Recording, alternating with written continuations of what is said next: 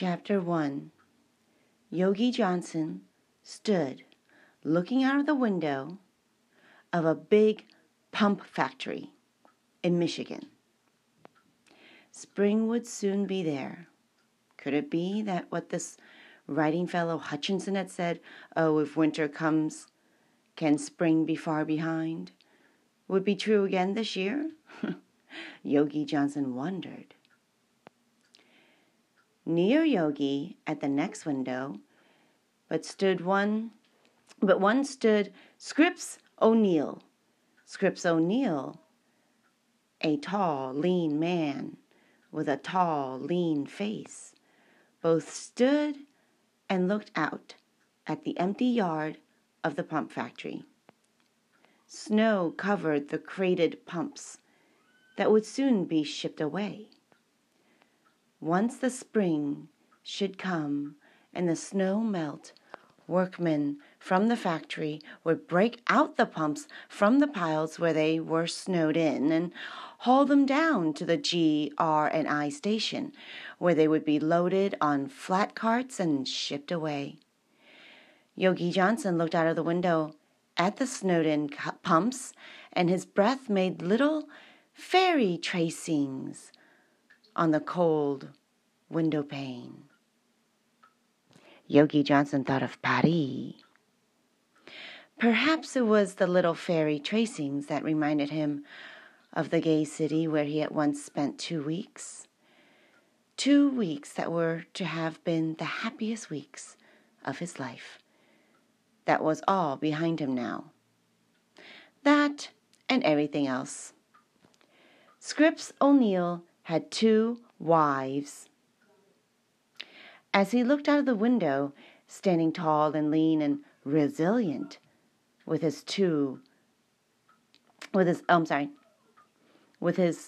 own tenuous hardness, he thought of both of them.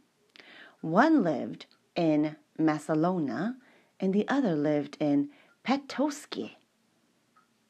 He had not seen the wife who lived in Massillona since last spring. He looked out at the snow-covered pump yards and thought what spring would mean. With his wife in Massillona, Scripps often got drunk. When he was drunk, he and his wife were happy. They would go down together to the railway station and walk out along the tracks, and then sit together and drink and watch the trains go by. They would sit under a pine tree on a little hill and overlook the railway and drink. Sometimes they drank all night. Sometimes they drank for a week at a time. It did them good. It made Scripps strong. Scripps had a daughter whom he playfully called Lousie O'Neill. Her real name was Lucy O'Neill. One night, after Scripps and his old woman had been out drinking on the railroad line for 3 or 4 days, he lost his wife. He did not know where she was. When he came to himself, everything was dark. He walked along the railroad track toward town. The ties were stiff and hard under his feet. He tried walking on the rails. He couldn't do it. He had the dope on that.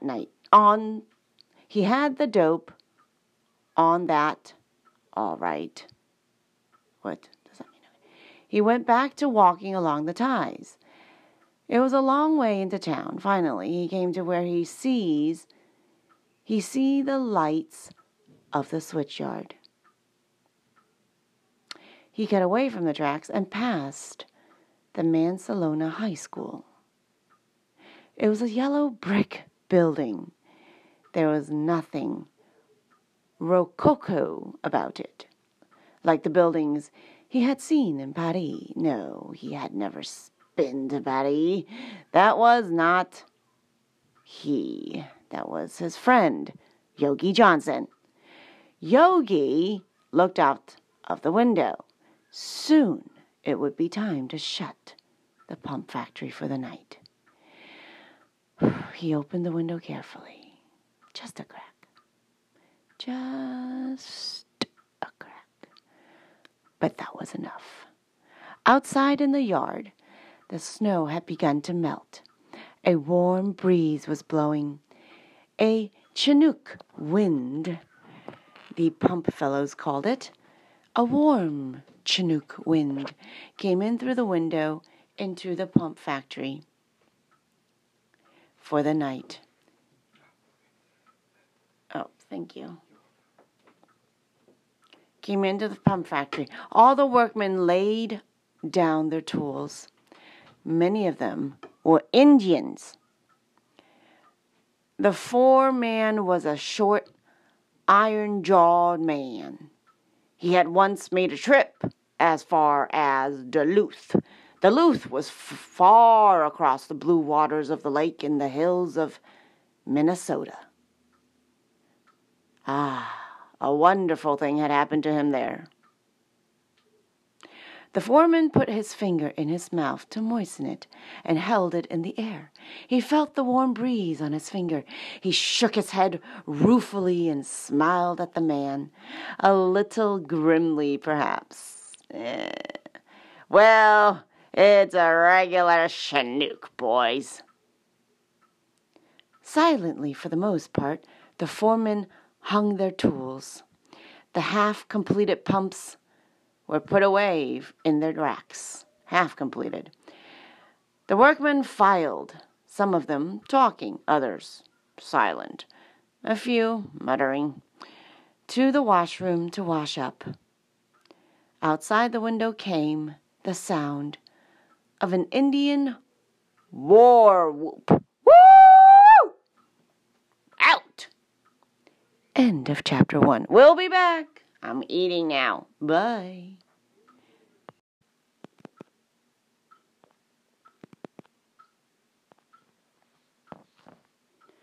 Chapter 2. Ooh. So the reason I'm reading this book is because I just saw a video with, what's his name? Mr. Rowe, R-O-W-E, and he was being on the Foxy channel, and he was talking about the topic of quiet quitting, and I found that what he said was very intriguing, and it led me to a video of his mother being interviewed about her books, and I was like, that's very interesting too. I like to get to know more about her, but I don't have money to buy books, so we're gonna go read Hemingway, which I've never read. Why? I don't know. I got stuff to do. Like all the stuff I've done. Great. I can't even go back to the page I was at. So, yes, we are reading this in honor of Peggy Rowe and Hemingway.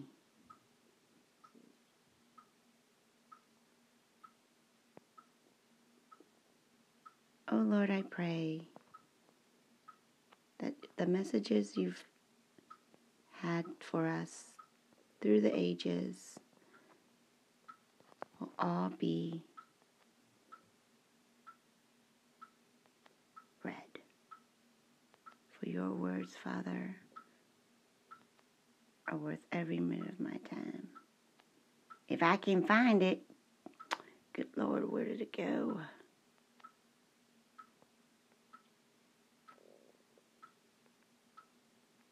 Too many tabs, people. Too many tabs. Okay, we'll be back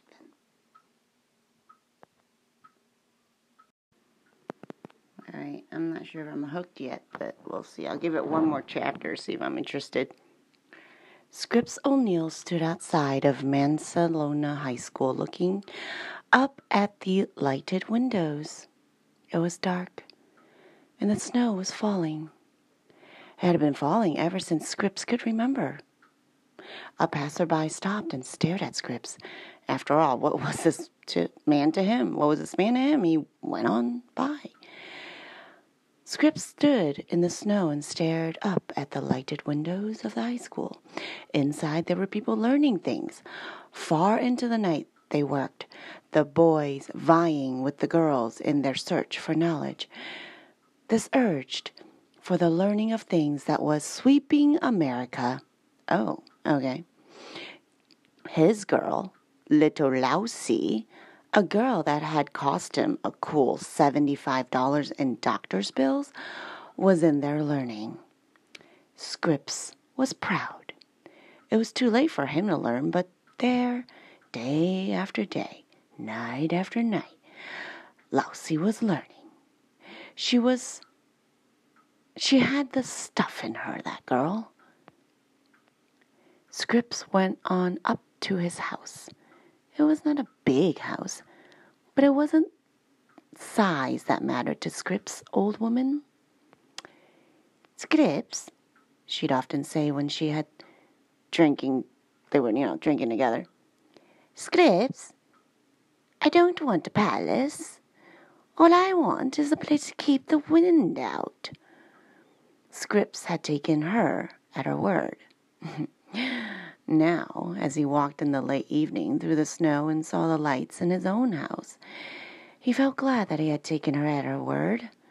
It was better this way than if he were coming home to a palace. He, Scripps, was not the sort of chap that wanted a palace. No. He opened the door of his house and went in. Something kept going through his head. He tried to get it out, but it was no good. What was it that poet chap, his friend Harry Parker, had met once in Detroit had written? Harry Parker, what? Yeah, I met him in Detroit once. What did he write? He used to recite it. Through pleasures and palaces, though I may roam. When you something, there's no place like home.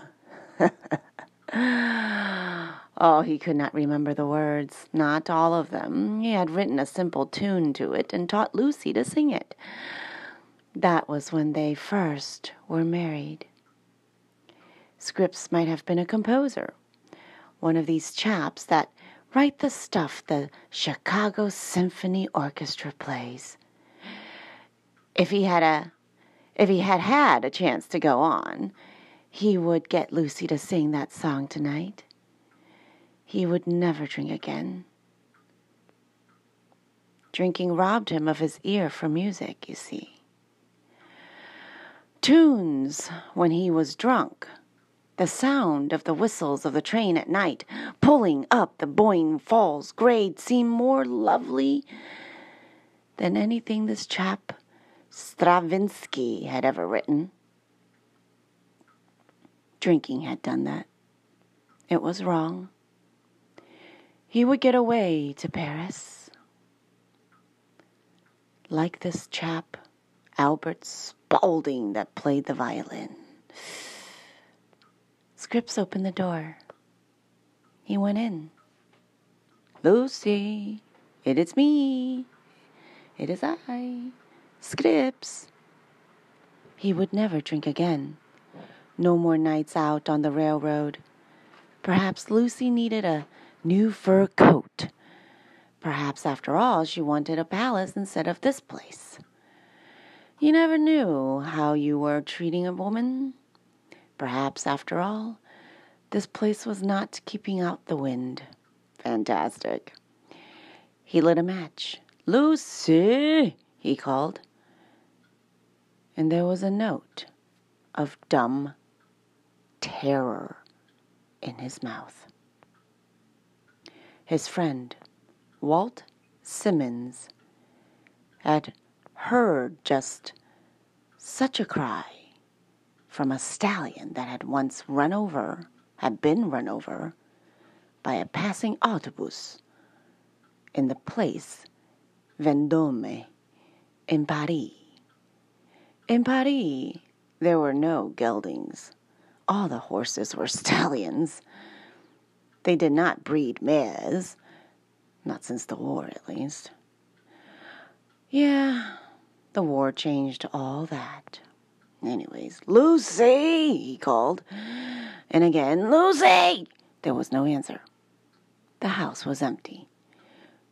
Through the snow-filled air, as he stood there, alone, in his tall leanness, in his own deserted house, there came to Scrip's ear the distant sound of an Indian war whoop. I can't do that right now because the baby's sleeping.